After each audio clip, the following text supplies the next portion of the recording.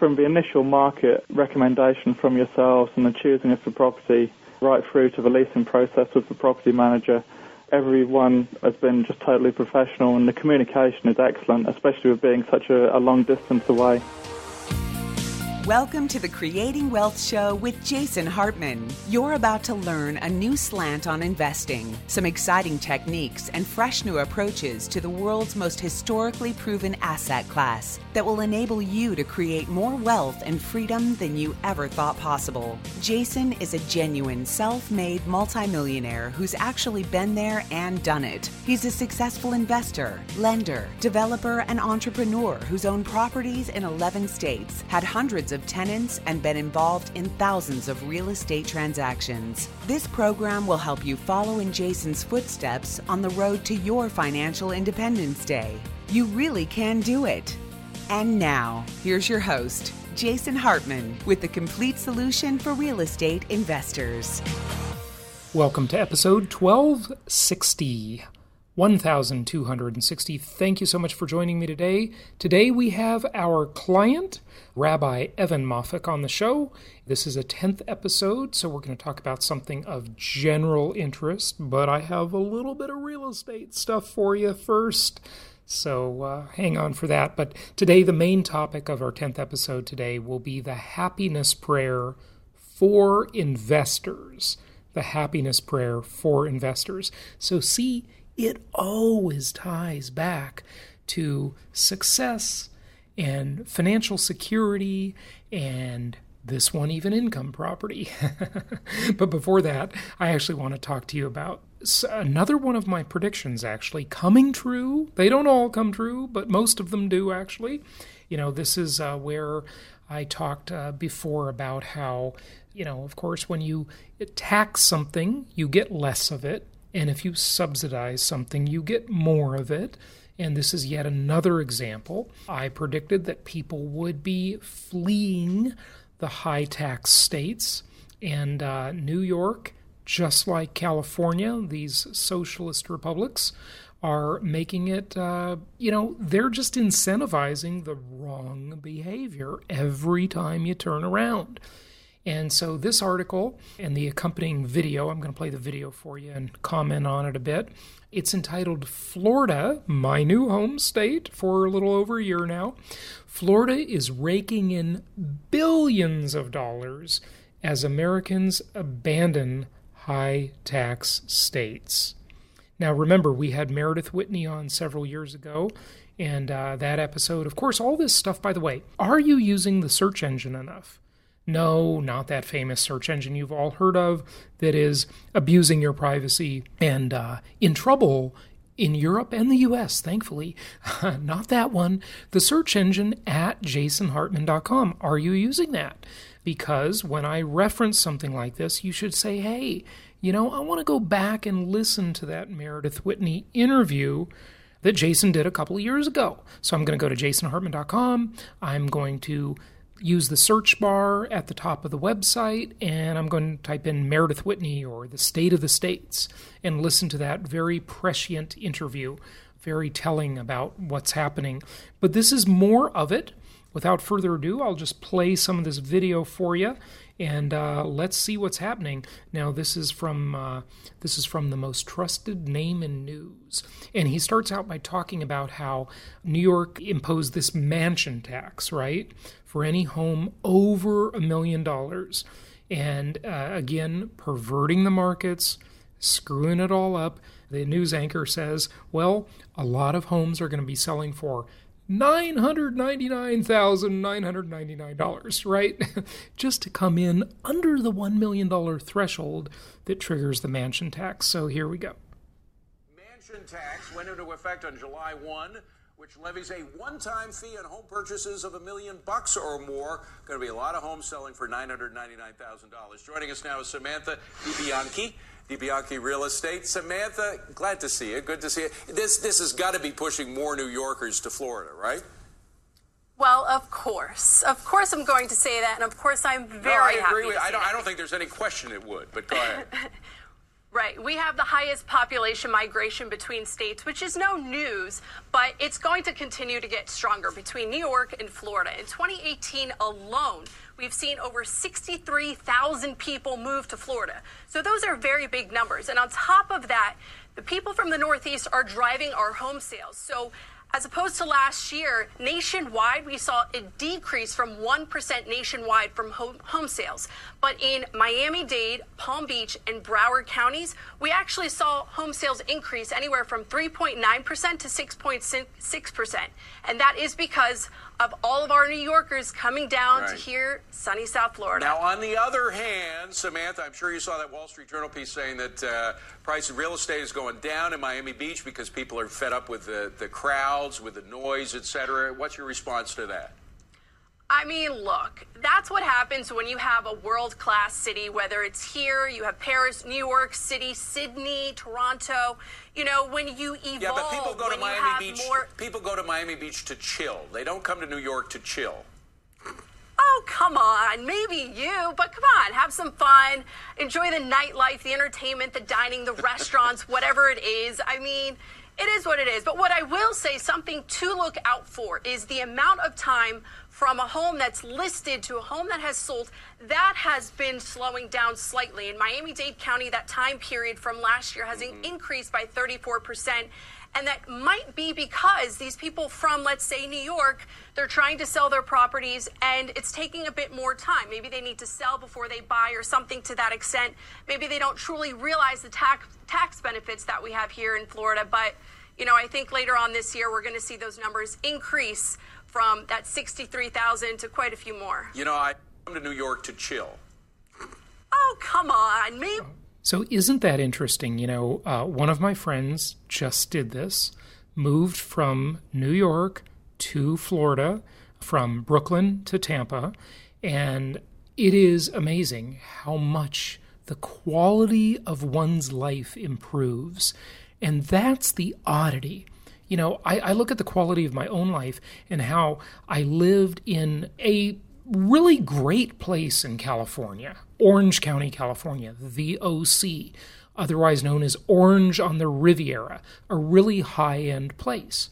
And moving in 2011 to Arizona, when I crossed that state line, I remember doing it, and I remember seeing the sign as I was driving that night when I moved, seeing the sign and thinking, my state income taxes just dropped by 69%. It was a 69% difference from the state tax I was paying in California to the state tax I would be paying in Arizona. A phenomenal difference. Not to mention that the cost of living is lower. The crowds are much more mundane. You know, just a very easy place to live. I really did enjoy living in Arizona quite a bit. You find a parking space.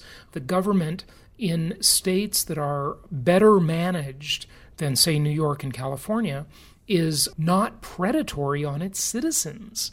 I mean, basically, in California, you have this environment, you'll hear people complaining about it all the time, where every year they're instituting a bunch of new laws, right? And we've talked about that over the years. You know, it's January 1st, there's 863 new laws in the state of California. And so many of those laws are designed literally to increase revenue, to increase fines, to make things illegal that were not previously illegal, so that the state can collect more money. The states that are broke, that are poorly managed, they basically become predatory on their citizens. It is not pleasant when a government is starving for money. And that's the kind of thing you see. So New York institutes this mansion tax. People are fleeing. There's already, with the new tax bill, because of the SALT, the state and local taxes, SALT taxes, only being deductible to $10,000 per year now. I mean, if you own a high-end home in New York or California or any other place for that matter, but I'm just using those as an example because they're expensive real estate markets, and you know you're paying property tax on it, and then you want to buy something with a mortgage for more than $750,000. We talked about that under the new tax law. Well, hey, it's not so new anymore. It's been over a year and a half. But you get the idea. I mean, the incentive is to leave these places, and really, it's counterintuitive. Improve the quality of one's life when they leave these places. You would think, the general thinking would be that when something is more expensive, it's better. When a place to live is more expensive, it's going to be a better place to live. But that's not necessarily true. That's not necessarily true. Now, of course, there are some really good things about places like New York and California that you don't get other places. I get it. But on the whole, it's just a much better deal. Okay? And again, I want to encourage people listening, if you live in one of these places, as I did for so many years, make it a plan, maybe it's not something you can do soon, but make it a plan to, in the future, to move your life out of there. Make your life a little more portable so you're not as tied down, so you have some flexibility so you can move. Get yourself into a lower tax rate environment. Think about this. If you live in California and you pay that highest state tax rate of, 13.3% or some crazy, in addition to your federal taxes, it's absolutely insanity, right? Think about it. If you move to another state and you can accumulate wealth at a rate of 13% more every year, wow. Over the course of 5 years, 10 years, 20 years, you're going to be dramatically better off. And of course, all your other expenses will be much lower too, and you may not go above that $10,000 a year limit of the SALT tax deduction on your federal tax return. So this is very significant. Okay, let's just finish up the video and we'll be on to our 10th show guest. We'll talk to the rabbi here. For you, but it could be the best of both worlds, because at the same time that New York is making it tougher to live in, the prices are getting even more inviting down in Florida, so it could be the perfect combination of buyer and seller. Right, exactly. Now's a great time to buy for anyone, whether you're in the luxury market or a first-time home buyer. Yeah. With rates as low as they are, prices, I think, are slowly coming down a bit, which, it's a win-win for everyone. And it's a market that we generally don't see, where sellers can make money if they're priced correctly, and buyers can really get a good deal and lock in great mortgage rates. All right, Samantha, you make a great case. Thank you for being here. Appreciate it. So she alluded to the softening market on the middle and higher end. Certainly not softening in the lower end. Inventory is still very scarce. Again, as we've talked about so many times, coming out of the Great Recession, the builders have just not been building affordable homes. And it's funny because one of our contractors who does some good work for us on the YouTube channel, he left me a message the other day, and he's a younger guy. Maybe you met him at Meet the Masters, and he said, well, all of us millennials, we want to buy homes. Why don't the builders build homes, in the lower price ranges and the starter home price ranges? And I said, well, why would they? It's not economical. It's just not economical for them. Believe me, if they saw an opportunity there and they could make the economics work and afford to build those homes, they'd build them like crazy.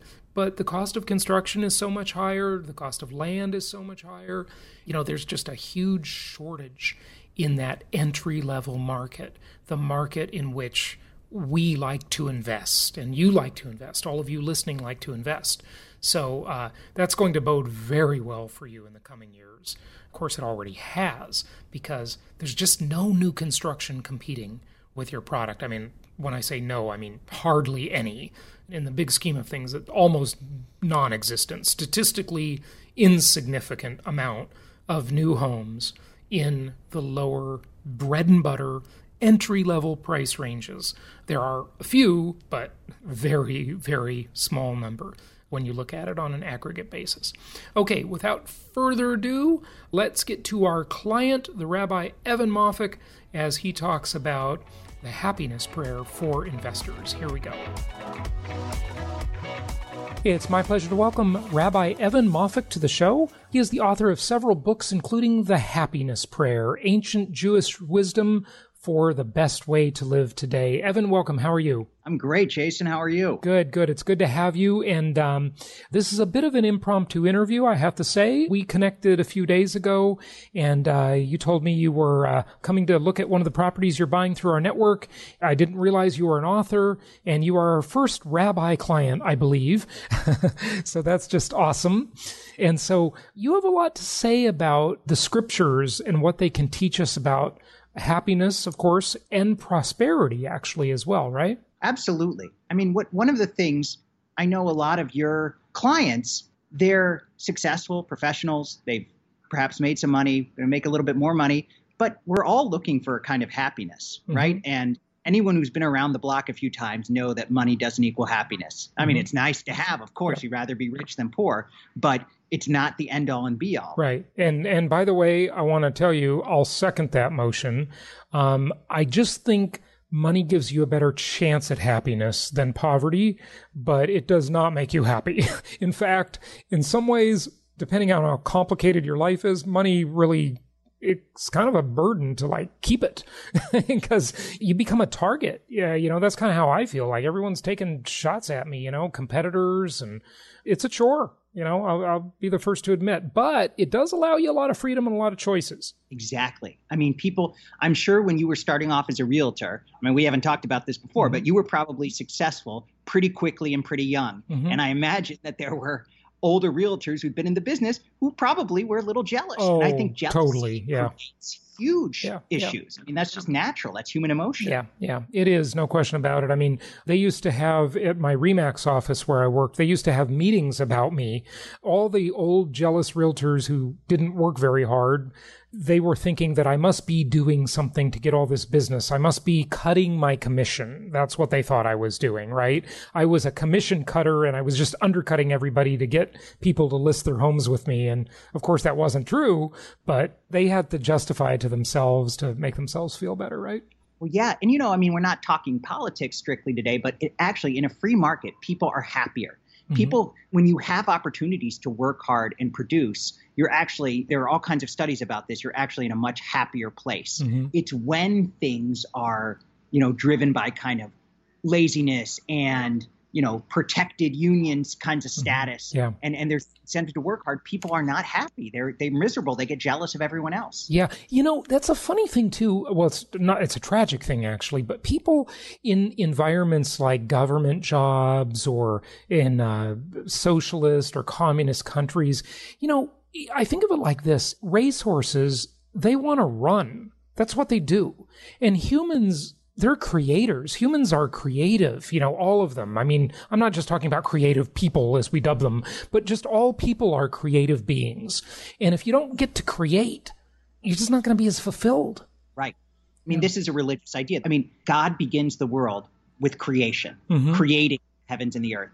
And essentially, one of the Jewish interpretations, when it says God created human beings in God's image, what does that mean? Right. And the rabbis interpreting it say it means man is a creative being, that we can create. We create children. We create art. We create a civilization. We produce. I mean, there's actually this whole interesting, you know, notion of, in Judaism, what is human nature? Is it good or is it evil? And they say, well, it's actually both. But if we didn't have the evil inclination, if we didn't have aggressive instinct, we never produce. In fact, when we're creative, when we produce, we're actually happier because we're taking that energy that could be used for aggression and for war and turning it into something productive. That's interesting. So what is the happiness prayer then? I mean, this is a Jewish tradition. What is it? Did you just pray for happiness? God, please make me happy? I mean, what do you mean? I actually coined the phrase, the happiness prayer. It's a prayer that comes from the Talmud. So the Talmud is sort of like the second most important book in Judaism. It's kind of commentary on the Torah. Okay. And the happiness prayer is a list of actions that these Jewish sages 2,000 years ago, many of them were contemporaries of Jesus, these sages believed that these actions would lead to a happier life.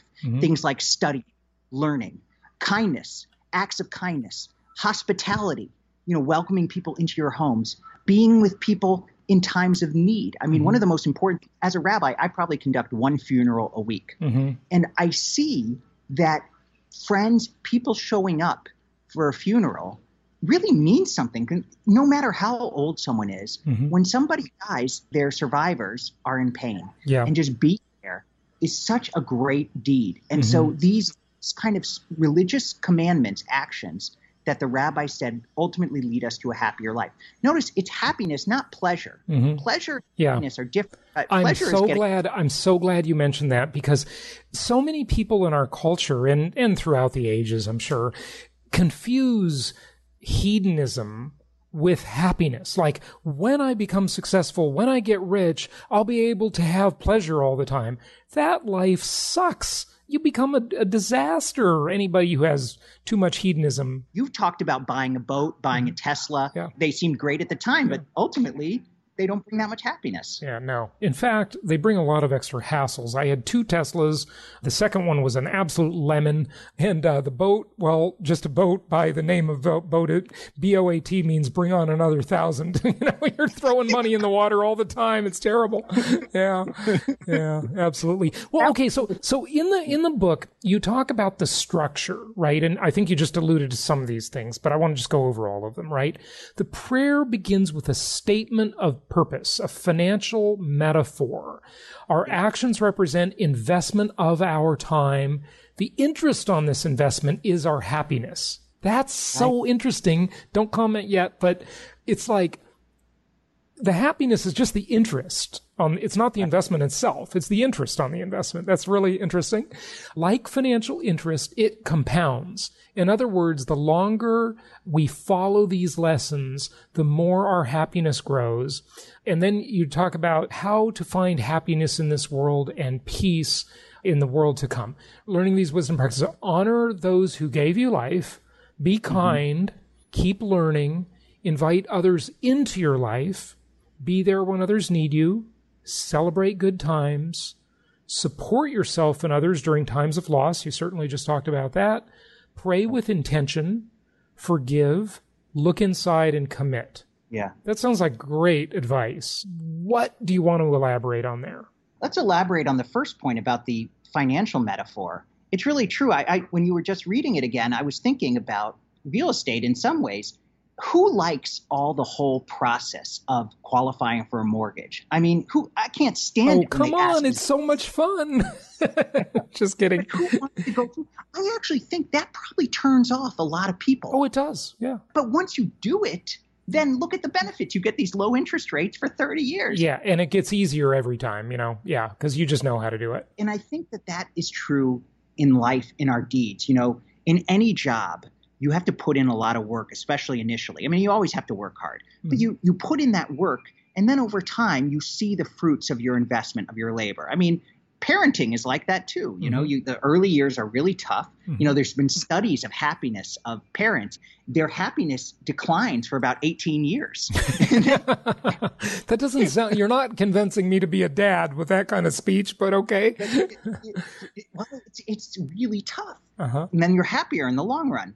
There are actually conflicting studies about this, that some people are more miserable, but there is something about that pleasure is sort of short term, getting a massage, having a great meal. And we need that. Yeah. But happiness is looking back at your life and saying, I'm proud of what I did. I'm satisfied with how I lived. Yeah. I would like to go back to the creative metaphor. I think happiness is about what you create. I remember years ago reading a Christian book by Stu Weber.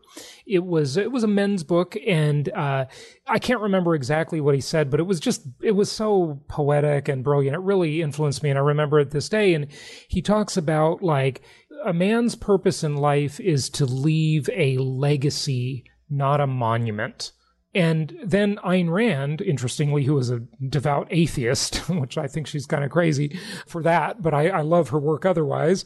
She has an essay called The Monument Builders in her book, The Virtue of Selfishness, which is a great essay, and talks about how all these dictators and, people throughout history, they build monuments to themselves, right? Kim Jong-un and Kim Jong-il and Stalin and Lenin and Hitler and, all the rest of them, right? They all build monuments to themselves rather than leaving this legacy of a better world, right? Obviously, those people are quite evil that I mentioned, but it's creating something that goes on. Dennis Waitley said it great. He said, plant a shade tree under which you know you'll never sit. Yes. Well, there's a Jewish story. I've used it in sermons. And it's a story about a guy who is planting a tree. But he's an old man. He's 70 years old, according to this is a Talmudic story. So it's commentary. Why bother? You're 70. You're not going to be here to enjoy it, right? Exactly. The kid says that to him. And the old man says, well, when I came into the world, my ancestors had planted trees for me. So I'm leaving these trees for my descendants. Yeah. And it's true. And, I ask myself, you've talked about the FIRE movement, financial independence, retire early. There's some great tips in that. But the truth is, I know so many people who could have afforded to retire 10, 15 years ago, and they still work hard. Because there's something wonderful and meaningful about being creative, about adding value. Absolutely. It's not about the money. It's not about the power. I mean, so there's some status issues. Yeah. Everyone likes to make some extra money for travel and things like that, but that's not the motivating force by any means. It's not the thing that's really going to motivate you long term. You might want to make some money. Certainly, we've all got egos. There's a little bit of ego gratification. There's a little bit of like, oh, I love that I'm winning the race, right? But long term, that stuff is hollow. I think that tends to influence us more when we're young, especially young males. When you're like in your early 20s, all you want to do is conquer the world, right? But when you get a little older and more mature, that changes, and hopefully we figure it out. Right. Some people don't. Yeah. Some people don't. We all know people who are in their 50s and 60s who name drop all the time. I know this person, I know that person, and you kind of feel sorry for them because they identify themselves. And I think that having a faith tradition, whether it's Judaism or Christianity, you actually see yourself in a larger context. You've talked about context versus content. This is the broader context of our lives. Are we here simply for ourselves, or are we part of a chain of tradition? Are we connected to the people who came before us and the people who will come after us? And then when we see our lives in that broader context, we make different choices. That's where Ayn Rand is so interesting and important, but she was a militant atheist. She was militant, yes. Even though she was born Jewish, actually. She was born in the former Union. Yeah. Very interesting person. Yeah, she was definitely an interesting character, no question. I love a lot of her work is just awesome. Okay, so more on the happiness prayer. What else do you want people to know? Maybe an action step too. What do we do? Is this just a conceptual framework, or it's all action? Yeah. It's all action. I mean, that's one of the reasons in Judaism, deed is more important than creed. What you do is more important than what you believe. And these are all actions. Like, for example, kindness. That's been my focus. Kindness. There's this scientist at the University of Pennsylvania, Martin Seligman. He basically invented the field of positive psychology. And he said, when you're feeling down, the best thing to do is to do something kind for another person. He said, not only does it make you happier in the short term, but also in the long term, that you've done something. And that may sound cliche-ish, but it's true. Yeah. And so I think kindness, and in real estate, this is another thing that your reputation is everything, right? I mean, when we buy real estate that's already been rehabbed or so forth, we oftentimes, you don't do these cutthroat negotiations. There is a sense of kindness, like there's doing business together, there's trust, and doing something for another person builds deeper ties that ultimately make us happier and more successful in the long run. Kindness is one of those things. I've often asked myself, why aren't we more kind to other people? And I think it is sort of, we live in this competitive society. So when you're a high-powered attorney and you're going up against somebody, you don't want to be perceived as weak. So you're not as kind as we could be. Kindness also makes us vulnerable. I remember when my daughter, she started a new school, and she went up to a kid on the playground the first day during lunch and said, hi, I'd like to be your friend. And the kid turned away and said no. And now I think to myself, my daughter will never go up to another kid again and say, well, even though 9 times out of 10, that's a good way to open a conversation, but kindness makes us vulnerable, so we avoid it. Nobody wants to experience rejection. So I think if we can take concrete steps to just, it sounds cliche-ish, but it's true. Do something kind for another person. Visit somebody who's been ill. Call somebody who's experienced a loss. It doesn't take much time, and it's really meaningful.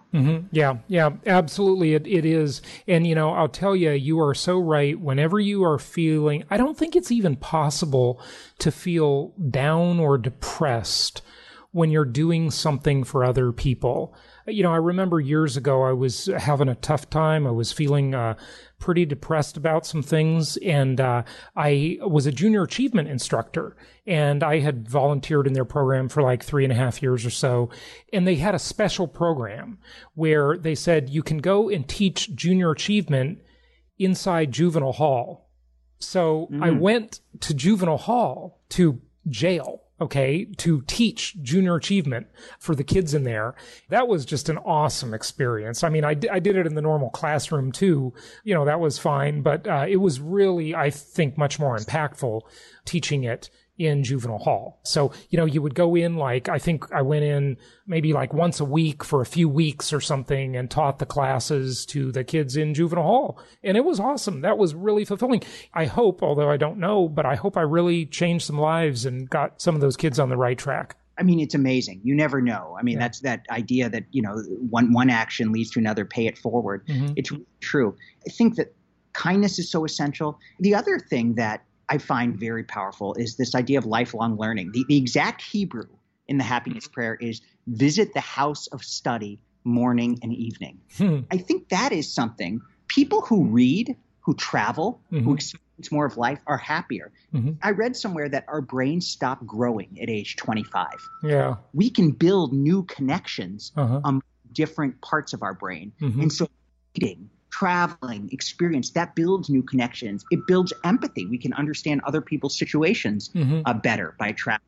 And so that actually makes us happier because we have a range of human emotions, and we're also more educated and more successful. I mean, one of the principles of Judaism, and I think of the Bible, I mean, we all can read the Bible in certain ways, but I do think the Bible is a very sort of pro-wealth teaching, because it teaches us that when we produce, when we create, when we serve others, we're actually building wealth and building human connection. I mean, wealth, connection go together. I mean, in Israel today, Israel's the 7th happiest country in all the world. And it has the second most companies on the NASDAQ exchange outside of the United States and China. It's behind the United States and China. And when I was in Israel, I got to tell you, that is such an amazing place because it's got enemies on every side.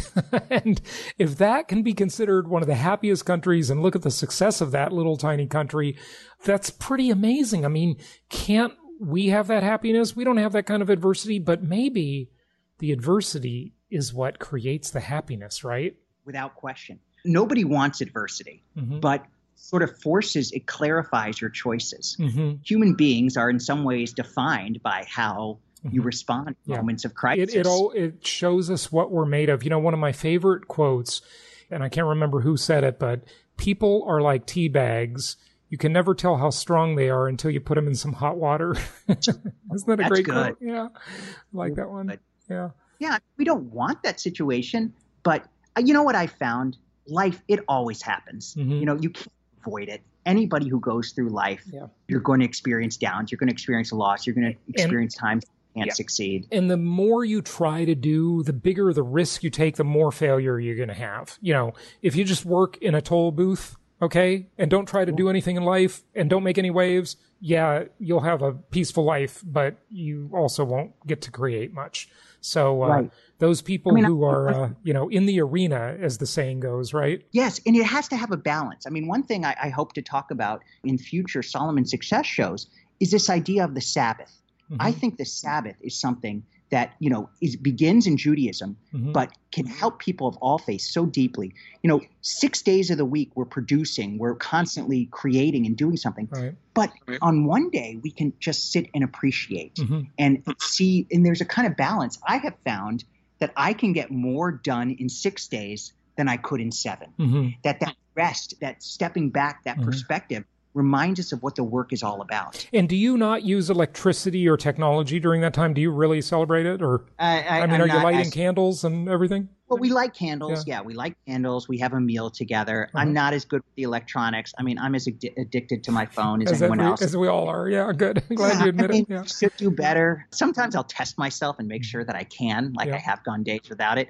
But I justify it to myself by saying, well, there might be an emergency in my congregation and they'll have to reach me. So I can't really turn off my phone. Right. But I definitely try to take a different perspective. One thing, I try not to spend money. That's one thing Yeah. That, we're always spending. One day without commerce, right? Yeah.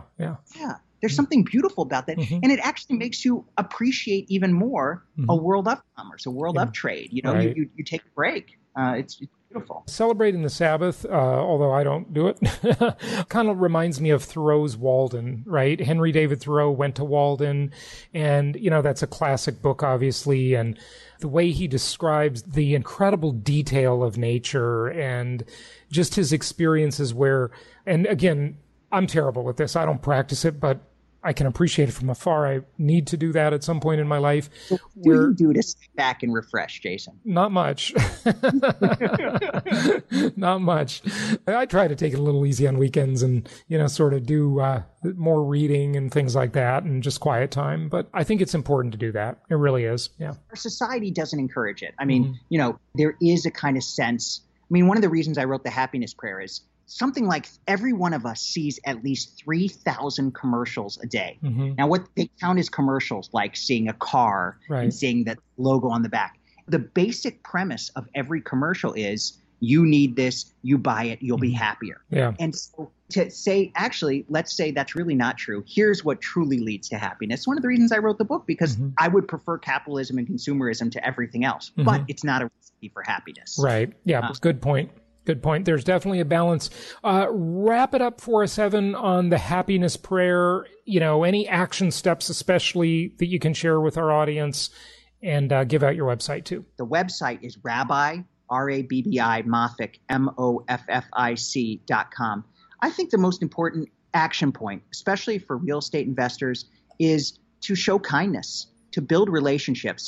We've all heard that real estate is a relationship business, and it really is true. I mean, I've formed relationships with some of the local providers that you've referred us to, formed relationships with my investment counselor, and that makes a big difference. And lifelong learning. I mean, you've got 5 days a week of this podcast. So take advantage of that and learn. I mean, even if you're not investing with the network, you're learning so much just by listening. So that makes us happier. Good stuff. Good stuff.